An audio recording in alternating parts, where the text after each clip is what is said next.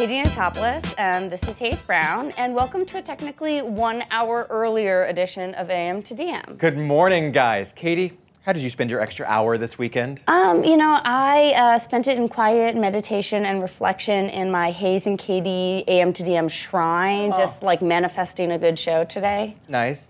Totally normal. Totally normal. I mean, Yeah. I would have done the same if I didn't know you had it covered. I got it. In my household, we spent the extra hour obsessed with the drop of Ariana Grande's new single, Thank You Next, which dropped half an hour before SNL over the weekend. My girlfriend is a stan, and so we wound up listening to it several times. I will say several here. Okay, I did not listen to it at all. I saw like a headline about it, so I know it exists. I just didn't actually listen to the song. Okay, let me give you a quick recap, a little TLDR. So Pete and Ariana broke up a few weeks ago. Last week, he made a joke about their relationship in the promo for the upcoming Saturday Night Live. And then hours before it dropped, hours before the SNL episode aired, we get this song, which isn't really a diss track, it's more of a thank you track to all of her exes. Big Sean, this dancer named Ricky, Pete Davidson, and the late Mac Miller, really just saying, thank you for all the things you put me through, because I'm doing better now. It sounds like that was a passive-aggressive move, but also very mature, to be like, thank you. Petty but positive is really the vibe that we're going for in 2018. In the process, there were, though, some very confused fans who thought that Ariana was seeing someone new already, like BuzzFeed's own Alp Selik, who tweeted, "Who is Aubrey?" Did you hear about this? No, who is Aubrey? Well, Aubrey, it turns out, is within all of us. No, I'm kidding. Aubrey doesn't exist. It's not Drake like some people thought. It's actually just Ariana Grande. In the lyrics, she says her name is Ari, about the new person she's seeing because she's dating herself for a while. Yeah, right? Okay, and people just misheard? Exactly, because Ariana's not known for her enunciation. So I remain skeptical of this whole move, but I did see this tweet from BuzzFeed News' Julia Reinstein that I think summed up the vibe after this song dropped. So many people are going to text their exes something reckless tonight, and it's all Ariana Grande's fault. That is, I think, 100% true. Like, send your blame to her. All right, Twitter, that sounds like a mess in the making, and we do want to hear from you. Did you or someone you know hit send on a whim after hearing this new bop? Or do you just wish you had? Tweet us at AM to someone please take my phone away.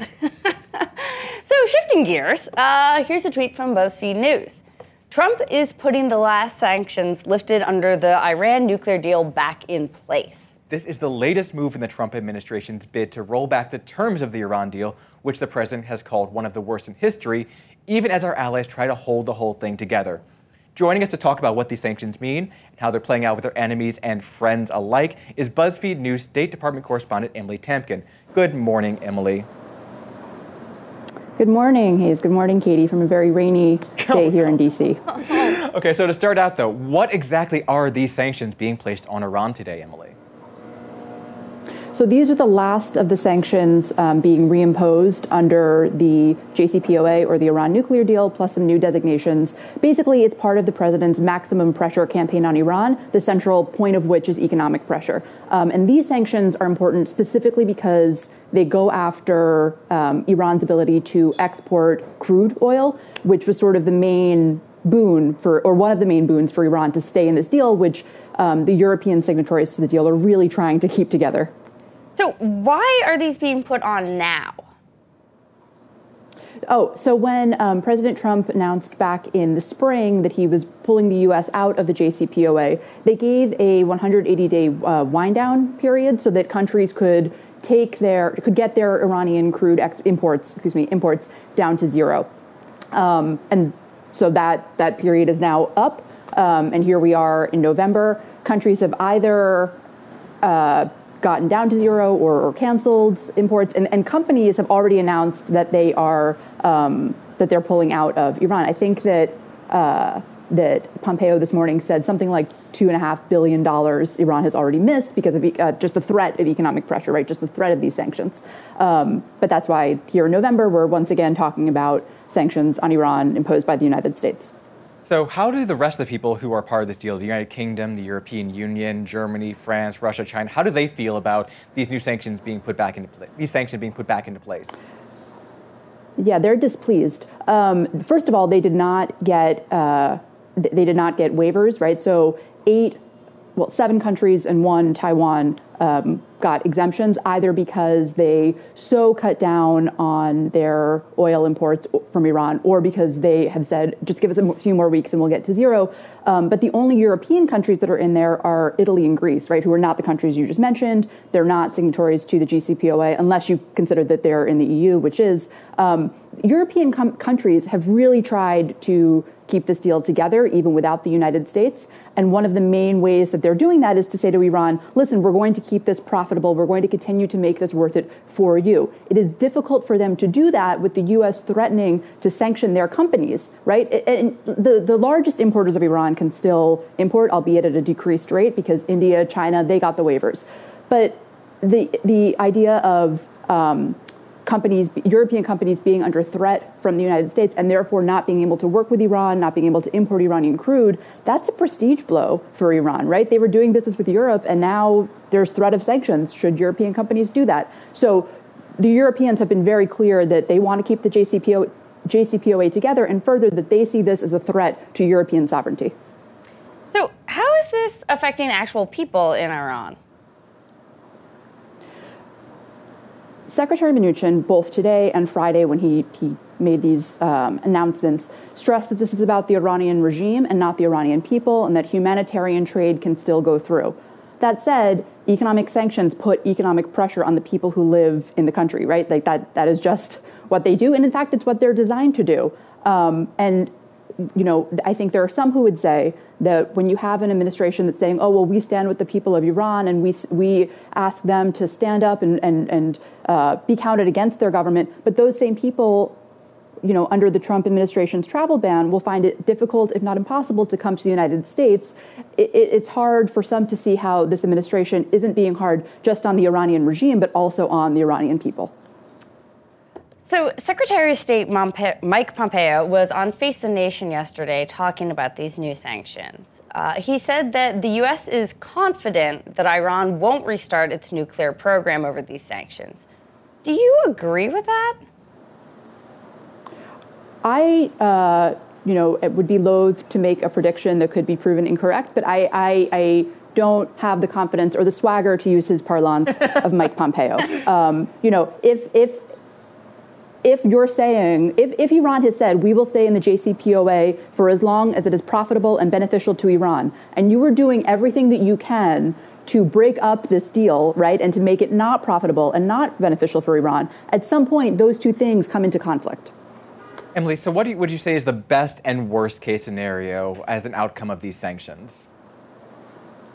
I think that depends on who you ask. If you ask the Europeans, best case scenario, they find a way to keep this deal together, right? They have their little channels set up. Iran stays in the deal continues. If you ask the United States, Iran and Russia and China, who are also signatories to the JCPOA, and the European unions all come back to the table and they make a more robust deal, and Iran completely changes its behavior. Again, those two things are also in conflict, as are the United States and its European allies on a lot these days. Emily, you also had another story come out this weekend, one that ties into midterm coverage. You tracked how George Soros went from a billionaire nobody really paid attention to into a real boogeyman around the world. So where did Soros, the myth as you referred to it, really begin?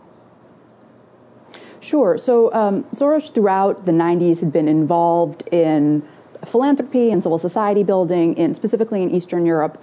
It was in the early 2000s that he backed NGOs and figures who were involved in the color revolutions in Georgia specifically, and also got involved in U.S. politics insofar as he gave a bunch of money against George Bush, whose with us or against us rhetoric, he is somebody who had seen the Nazis and Soviet rule was very uncomfortable with. So now you have a person who's kind of got the attention of both Russia, right, and certain U.S. political figures. And since then, because of certain formal channels like lobbyists who are employed by the Hungarian government to work here, because of social media, because of certain right-wing media figures who have found these different theories and picked them up, these rumors and conspiracy theories and myths have sort of bounced back and forth across the ocean really reaching a fever pitch here in 2018 in America. So, Emily, thanks so much for joining us. Coming up next, we're going to fire tweets. Stay tuned, everyone.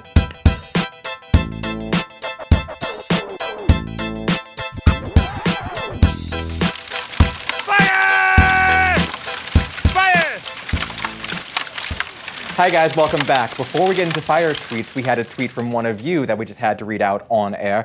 From Princess Leia but abolishing ICE, I now stand Emily C. Tamkin as a hand talker. I love how she illustrates her points with her hands. It is my fave thing in the entire world. I want to listen to her and watch her talk about sanctions forever. And you know what? I feel the same about Emily and her hand talking. Yeah. I feel like a real bond with her. Yeah, I like it. I like it. All right, on to your tweets. It's time for some fire tweets. Yes. All right, are you ready? Yes. This one's gonna be good. It's gonna be extra good. Okay. Hayes Brown, you tweeted, guy who invented daylight savings time. And then in the fall, you get an extra hour of sleep. Us. Wow. Yeah, that sounds great. Him. And in exchange, you get months of darkness and sadness. Us. Wait, what? Him. What? Wow, yeah. People had some feelings about that tweet, by the way. Yeah. There's a lot of daylight saving thoughts out there. A lot of people yelling about the fact that it's now standard time, which I get, and framed the joke accordingly, people. I understand the times. Nothing worse than a daylight savings nag. Right? Thank you.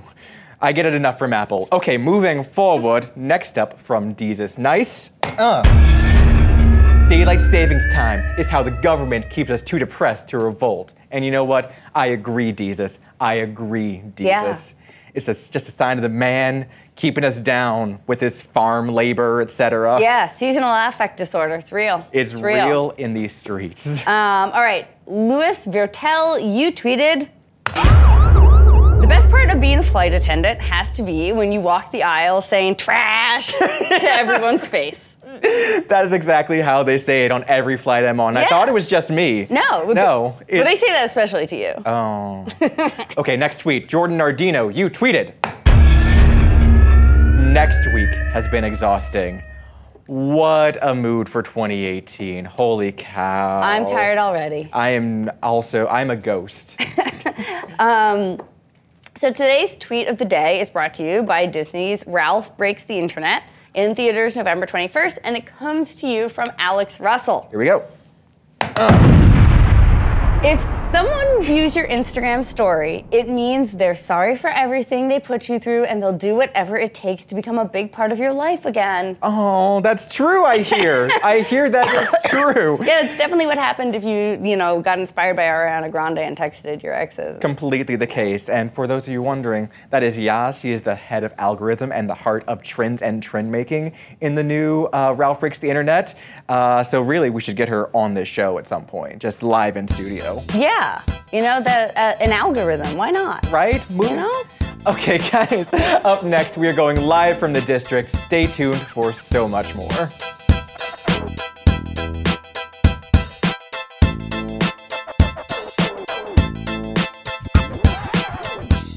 Welcome back. We're going live from the district with BuzzFeed News politics reporter Lisandra Villa. Good morning, Lisa. Good morning, how are you? Lisa, before the politics abyss consumes you, important question. What did you think of Ariana's new single?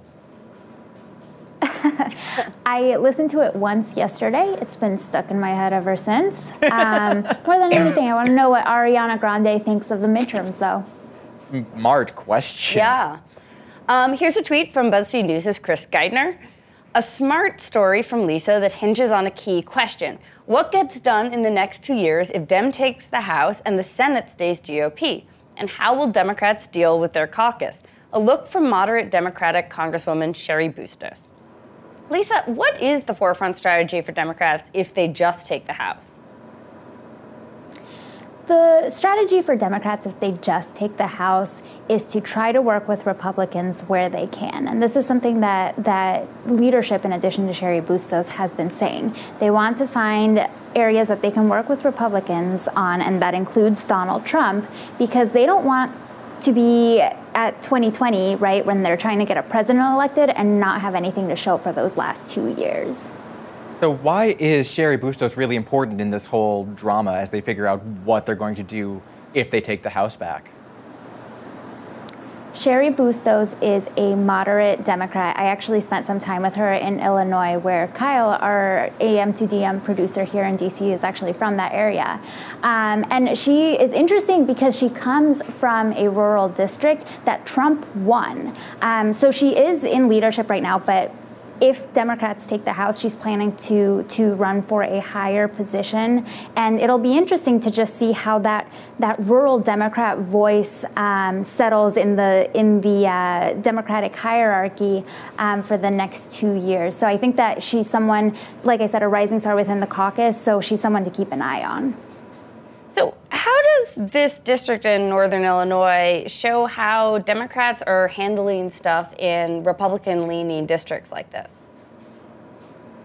Not all Democrats have the luxury of coming from a blue, liberal, safe Democrat stronghold. So Democrats like Cheri Bustos have to walk a more moderate line and talk to a lot of constituents who maybe don't care about Democratic politics at all. They just want to get something done. That's what I was hearing when I sat down with her in Illinois, and I noticed that that's what people were talking about. We went to a bipartisan roundtable in Sycamore, Illinois, which is just outside of her district, and that was sort of the focus, was people just want to get something done.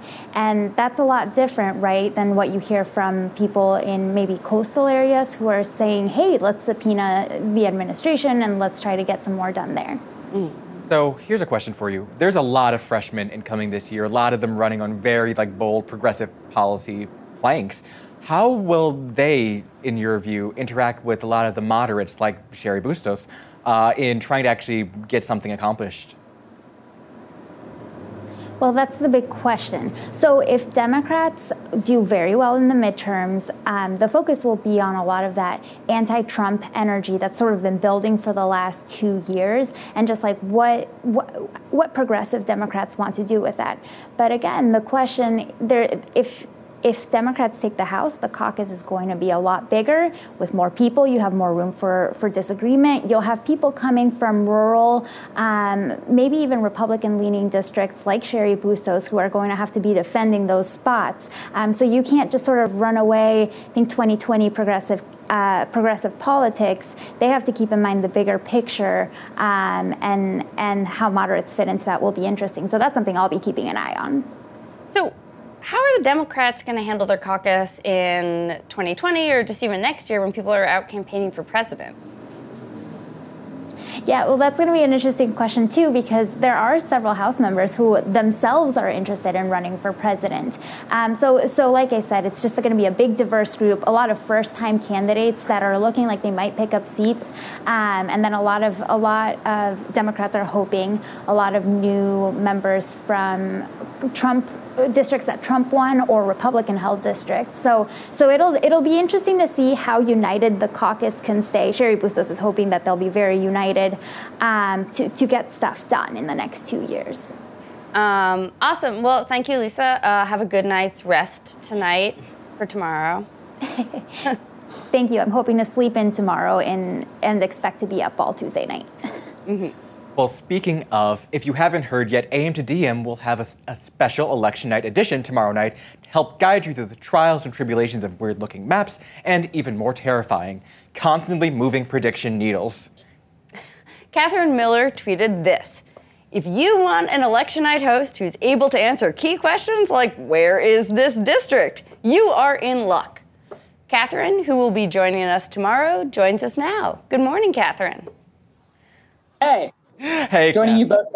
Hey, Catherine, what do you think now is the most important thing we should be prepared for tomorrow? Just be a lot of things happening at once. There will be races. It's not like following a presidential with a midterm, because it's not all just kind of focused into, two races, one or the other person. It's like hundreds of races across the country, and basically looking for patterns that start in one place and keep happening in other places, and that kind of gives you a sense of how the night's going to go early on. So what races will we primarily be watching tomorrow? So on our show, we'll be focused on a ton of races to give you a sense of whether like blue wave is happening. But the three races that we're probably most interested in and of themselves are the Texas Senate race, Ted Cruz and Beto O'Rourke, Florida governor's race with Andrew Gillum running, and then also the Georgia governor's race, which has been in the news a lot lately between Stacey Abrams and Brian Kemp. So speaking of, why do the big races seem to be for the Senate and gubernatorial races this time around? What's really capturing people's attention there? Well, I mean, it kind of depends on which kind of race you're running and which part of the country you're in. I think one of the things that may be a thing we see on Wednesday, like after the election, that people talk about is the Midwest really bouncing back in a big way for Democrats. Get the submission, for instance, Gretchen Whitmer is basically hasn't even really been a story this year because she's expected to win the governorship by so much, and she's a Democrat running. And so it kind of just depends on which state you're looking at. But if you look at Florida, Andrew Gillum has run as a pretty liberal guy. It looks he's doing well in the polls. It looks like he could be the first Black governor in the state of Florida, versus a state like Arizona, where you have Kyrsten Sinema running, who's kind of running as a center-left candidate, and she's also looking pretty strong. So there could be a lot of different weird kind of competing things that happen tomorrow night. So why won't you tell me right now if Ted Cruz or Beto O'Rourke will win? Because we don't have any results. I mean, sure, results, I guess, Catherine. Here's something you should do today. Everybody's like talking about early vote numbers and all that kind of stuff. I wouldn't pay attention to that too much. Like, don't get your hopes up or down because in terms of whatever outcome you want because of the early vote numbers. Like, just don't read too much into those. Wait for it. All you have to do is wait like 24 hours, basically. You'll know what happens. So will we really find out anything tomorrow night? I mean, will we know for sure who has control of the House or the Senate, or like who has the majority of governorships in the country tomorrow night? Or is it going to be a more drawn out process, do you think? Well, I can tell you right now that the Republicans will probably still have the majority of the governorships tomorrow night. But it would be really difficult because the way the map is for Democrats to take the Senate back. It could happen, but it's not really expected to. It would be kind of surprising if it happens. In terms of the House, our anticipation is that about 9 o'clock Eastern time tomorrow, we should have a kind of good idea of if this is like a really big wave for Democrats, because we'd be seeing kind of the same results repeating themselves across different states and that sort of stuff, where there's explosive Democratic turnout, there's lower Republican turnout. So we think we're going to have like a kind of a good idea around 9:30 if it's like definitely going to flip the House. If at that point we don't totally know, we think that we may not know tomorrow night. It may come down to just like a handful of races in California, for instance, and that might take a couple days actually to learn who actually controls the House. Well, I am bracing myself. Thank you, Catherine, for this, and looking forward to talking to you more tomorrow night. Oh yeah, see you there. All right, up next, I sit down with actor Leslie Grossman. Stay tuned, everyone, for more AM to DM.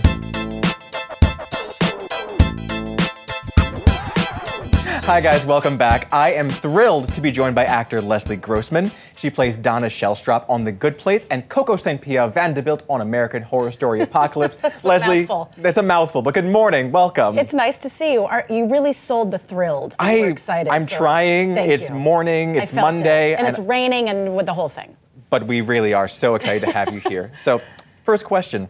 Actually, we have something special really quickly. Ooh. Coco St. Pierre in American Horror Story is a lot of things. Yes. She's a socialite, an influencer. Yes. But she's also a witch with a very special power. Let's take a look really quick. Why would you say that? This is a school for witches, right? We help young girls gifted with magical ability reach their potential. Well, I'm about as ungifted as they come. That's not true. Tell Ms. Good what you did. I want to know. Go on. Okay, well, the first time I felt something, I was at Dean and DeLuca with my brother. They have these little samples of biscotti, so Trevor went to eat one when I started tingling and feeling weird. So I smacked the biscotti out of his hand, and we found out that he has celiac disease. So, I basically saved his life. Interesting. Interesting? I'm a gluten detector. I have goosebumps just all up and down my arm. Is that a superpower or is that a superpower? So what would you say, though, is your real life, completely useless but very handy superpower? any Real Housewives information you ever want to know. I know all of it. And there has now been over 100 women that have been on that show, and I think I know all of them. So that is useless. Does not help me in my life, but it's right there. I mean, it depends. If you were walking down the streets of New Jersey and see a housewife, it's very helpful. That is true, but also useless. So last season on American Horror Story, it was all about the aftermath of the 2016 election. Correct. What was it like to be a part of that while also living through it while it was airing? You know, it was intense because, you know, people always ask me because I'm on Horror Story, like, what are your fears? Are you afraid of clowns? Or, you know, what are the things that scare you? Well, I don't have those fears. I'm not claustrophobic. I don't have that stuff. I am afraid of gun violence. I'm afraid of my rights being reduced. So those are things that are very real life fears for me. So it was sort of cathartic in a weird way, also sort of intense. But I think that they handled it pretty brilliantly. So do you think being on the show really helped you face your fears, or has it just made you more like nervous about the apocalypse that is coming for us all in 2040? Well, I mean, I think we all share a fear of nuclear war, so I don't know that the show has helped me work through my fear of that. That's something I think all of us should be a little bit afraid of. But, you know, the truth is this, that working on the show is not scary. It is so fun. And we have the best time, and it's such a wonderful work environment. We all get along so well. These are my real life buddies and homies, and we have such a good time. So it's not scary, and all the blood and gore is actually fascinating to watch. All right. Because the FX people, there's a reason they've won 1 million Emmys. They're so good at what they do. So it's so fun to watch them do their thing. And this year I had to have a bunch of masks, you know, prosthetic masks made of my head and my neck, and to watch how they go from that stage to the actual thing that's on camera. Anyway, I'm a dork. Are you just sitting in the like workshop just eating popcorn while they work? It's interesting. I mean, it really is interesting. And there was a scene where I got knifed in the head, and to see how it looked so good. You're like, that's my head! Exactly, and it looked so real and awesome, and they're just so good at it. So it's not a scary workplace at all. It's actually really fun. Well, tomorrow is the midterms. Speaking of scary things. That is scary, yes. Segue. We're all white-knuckling it, aren't we? Yeah. But what would you say has been the most annoying thing about this election cycle? I mean, that is a very loaded question. Isn't it? You know, I don't want to say that it's been annoying. I mean, no. Okay, I'm going to be careful in what I say. What I think is annoying is somebody trying to make me terrified of a caravan that's really full of people that are just looking for a better life for their children. I find that annoying. I find, I don't know if you heard about what happened with the woman running for it's Stacey, I can't Stacey Abrams in Georgia. Thank you, it's Stacey Abrams. It's Monday morning and I haven't had enough coffee. But there were these horrible racist robocalls that they did after Oprah decided to support her. I find that annoying. Annoying is a very kind term for what I really feel about it. So I think the fake fear that they're trying to fill people with is annoying to me, but we need to get out and vote, and I'm excited. All right, shifting gears a little bit. Sorry, that was not eloquent. It was completely eloquent for 10:30 on a Monday morning. Aren't we all just exhausted already from this election that's coming up? We've been waiting for 2 years. Okay, but also shifting projects. You play Eleanor Shellstrop's mother on The Good Place. Yes, I do. Who were your inspirations for that very vibrant character? Well, I hate to name check the Housewives again, but to me, she was an Orange County housewife. All right. That was sort of what I dug into for her. And also, she really is the worst mother that's ever existed on the planet. She's just the worst. So it was fun. I love working on that show, and working with Kristen Bell is so much fun. And when I first started it, I played her mother in flashback with a little girl. So it was it's fun to work with somebody and play their mother that you guys are peers. Do you know what I mean? But I mean, look, she is younger than me for sure, but something really terrible would have had to happen for me to have actually given birth to her. Yikes, dark. But anyway, sorry to go dark, but that is such a fun show, and I love playing that character. She's great. You recently posted this photo, speaking of how much fun you have, Yes. of you and Ted Danson on set with the caption, Look at him. One Miss Donna Shellstrop makes her triumphant return as maybe the worst mother ever to the best angel that is Kristen Bell on the brilliant The Good Place. Also, I am high-key a little bit in love with Ted Danson, as you can tell in this pic I forced him to take with me. Talk to us about Ted. What was that like? I'll talk to you about him all day. Tell us about his silver mane. First of all, he's the nicest, friendliest, most lovely person who I've admired his work for years. To watch him work is a joy. Every single take is different, and every single take is the funniest thing you've ever seen. He's just wonderful. He just exudes the best energy.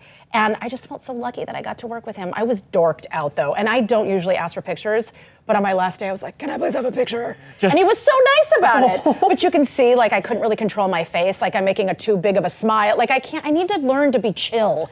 Like, look, that's a crazy smile. No, face. you're fine. I just met my and hero. Look how cute he looks. God. Oh, is he adorable? Love him. All right, so as you've mentioned a couple times now, you are a big Housewives fan. Yes, I didn't mean to bring it up so much. No, it's okay, because here's a question for you. I'm sure you've thought long and hard about this. What would your tagline be? Oh, people ask me this all the time. It would probably be like, I've got a big mouth, but an even bigger heart. Oh. That's pretty good, right? That's not bad. That's not terrible. Not bad. Okay. All right, okay, then people have asked you that all the time. Yeah. What would the tagline be for, let's go with your mother. If your mother were to be on Real Housewives, what would her tagline be? What am I doing on this show? I have no business being here. That's what her tagline, get me off of this show. That would be my mother's tagline. Help me. Is that a good tagline? That's a pretty good tagline. Thanks. One last question for me.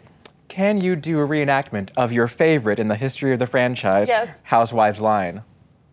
Oh my God, there's so many. Gotta choose. Let's go with the iconic Countess Luann when they were on vacation and she's had a man in her room and the other women are uncomfortable that there were strange men being brought into the house and she's very hungover wearing a bikini and she says, be cool, don't be all uncool. That was perfect. It was. That was me holding a drink. It was like See me that? watching the That's scene called space work. live. That's called space work. So Your this is a cup. mimery is Thank you. genius. Thank you. Leslie, thank you so much for joining Thank us. you. You can watch American Horror Story Apocalypse Wednesdays on FX. Up next, Stephanie talks with Nicole Chung about her new memoir, All You Can Ever Know. Stay tuned, everyone.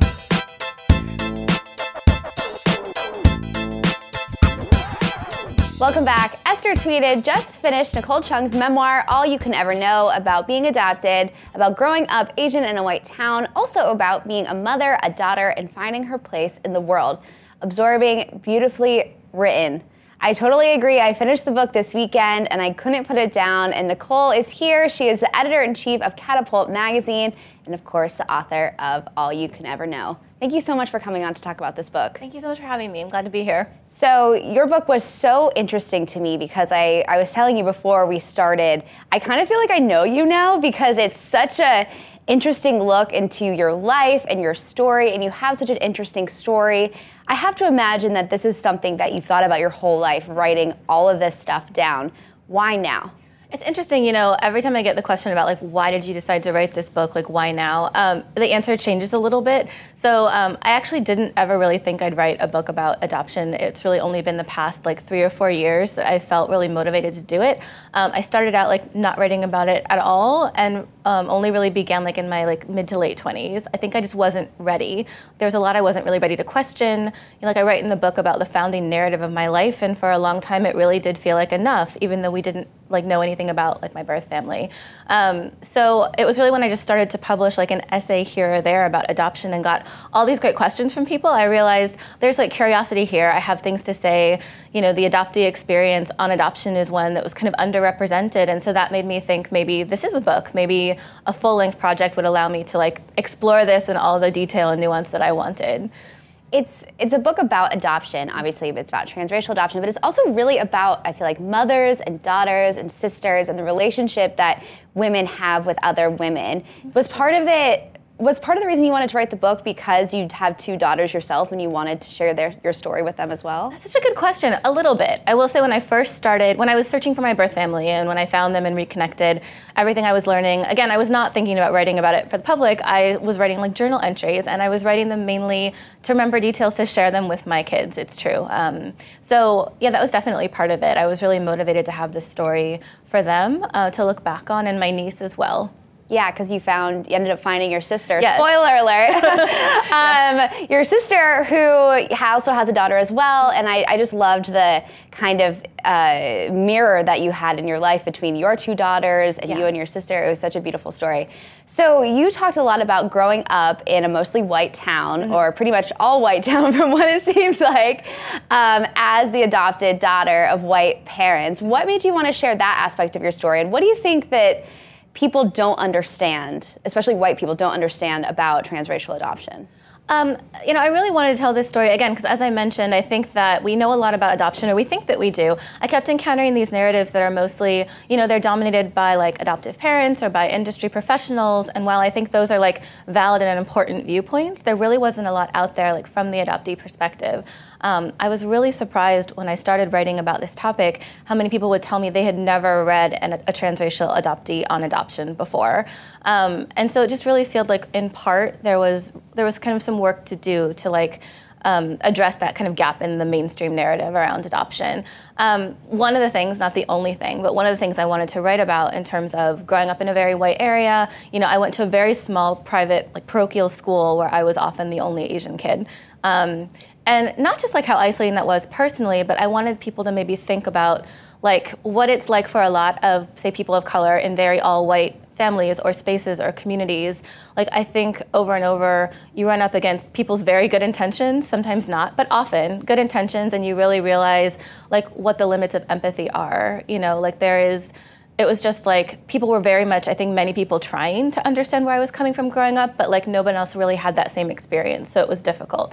So I did want people to like read this and then think about like what it feels like to be in that environment, like as like the only or one of a few people of color, and especially what it's like for a child, who grows up with this as like their default.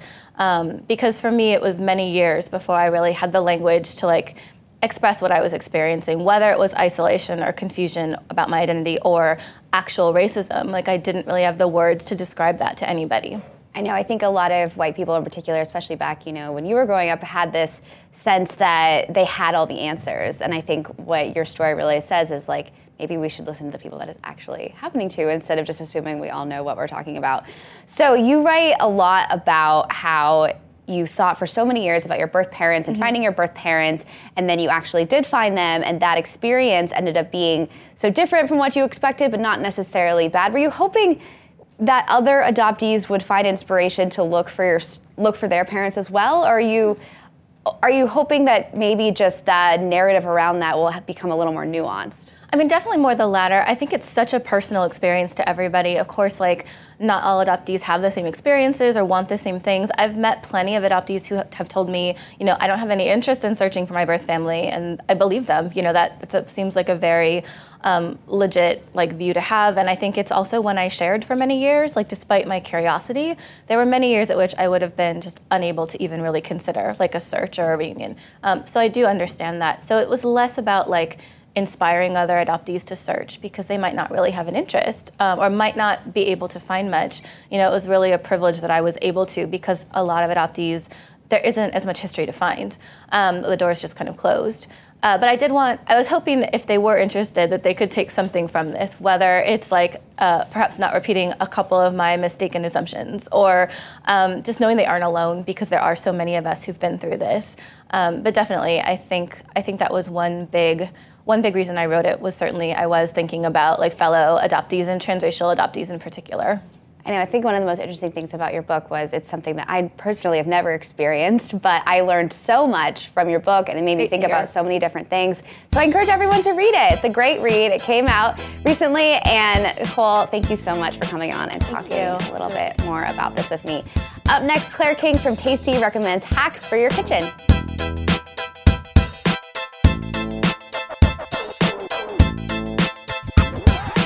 Welcome back. This is Work Smarter, Not Harder, brought to you by the new Google Home Hub, which helps me tackle my morning routine. Kevin Varzad tweeted, "Yeah, cooking is healthy and cheap, but you have to go to the store to get ingredients to make it your apartment with a stove. Where does it end?" Look, listen, I love cooking, but I know that at the end of a day, you don't want to have to go through that entire process, and cooking can be hard. So Claire King, head of culinary at BuzzFeed Tasty, joins us now to tell us how to make it a little bit easier. Good morning, Claire. Good morning. Thanks for having me. Thank you for being here. So Tasty has its own cooking app. How does it help new and experienced home cooks, would you say? Well, for us, when we developed it with the BuzzFeed tech team, actually, we were really partners on it, which I think was a huge help. So being from our side of it, who's really in touch with the audience and what recipes people really like to cook at home, we were able to influence the way that we built the app. So it's step by step. It slows things down for you. It has the video to match the text as well. Okay. So if there's some like lingo that you don't understand, that's in a lot of old recipes. Julienne, who's she? Exactly. So we show you how to do it in the video as well. And I know the videos go so quickly sometimes, so kind of making it and breaking it out step by step is really helpful for people at home. What are some of the other apps that people can use to help step up their game, would you say? I think, for me personally, like I still love Instagram to look at for inspiration. We're so visually driven these days that having all of these different options out there is really cool. All the big grocery stores now have a bunch of apps too, so you can see like what are sales going on in different stores and a lot of really simple weeknight recipes as well. Nice. Okay, so speaking of inspiration, Gina Grad tweeted, "So inspired by someone who truly has an appetite for life, Samin's Netflix docuseries Salt, Fat, Acid, Heat is so delightful, especially for an amateur cook like me. Each episode explores one of these flavor makers in a different part of the world, and it's just fantastic." Everyone has been talking about this show. How do cooking shows actually help us grow as cooks as we're watching them, would you say? I think the one thing that is so great about that show is it shows you just how global some of these flavors are and how familiar they can be as well. So some people think that, I don't like Korean food or I don't like Indian food, but you really see how many similar spices and techniques are in food from all across the world. So in one part, it's kind of breaking down that barrier a little bit and making people hopefully a little bit more comfortable with trying something new. What are some gadgets, would you say, that you can add to your kitchen to make cooking just, a little bit easier? Everyone on Tasty jokes all the time, I love tongs so much. Tongs are great. I use tongs for kind of everything. It's like a spoon. It's like, I use them for everything, and everyone should have a few of them. That and like a good wooden spoon. I know these are like very classic, like easy things. No, they're classic, but they're important. Yeah. Like I only own one set of metal tongs, which is a problem, and one wooden spoon, which is not dishwasher safe and is very frustrating to me, but you gotta have the wooden spoon. We need to hook you up with some Tasty cookware then. Clearly. We have a lot of it. I would love that. Do you have any final tips for someone who wants to try something new in the kitchen this week? I would say when you're looking for a new recipe, look for like one-pot meals or under 30 minutes or something on Google or in the Tasty app. There's a bunch of options out there, and those are a little bit less intimidating recipes that you can get done quickly after a work day or something. Well, thank you for that. Yeah. Claire, thank you so much for joining me here today. Really appreciate it. Foodie Twitter, we need your help. Send us all of your cooking inspiration, tips, or just drool-worthy food pictures using the hashtag #AM2DM. Up next, Katie and I have been reading your tweets throughout the show, and now we're calling you out.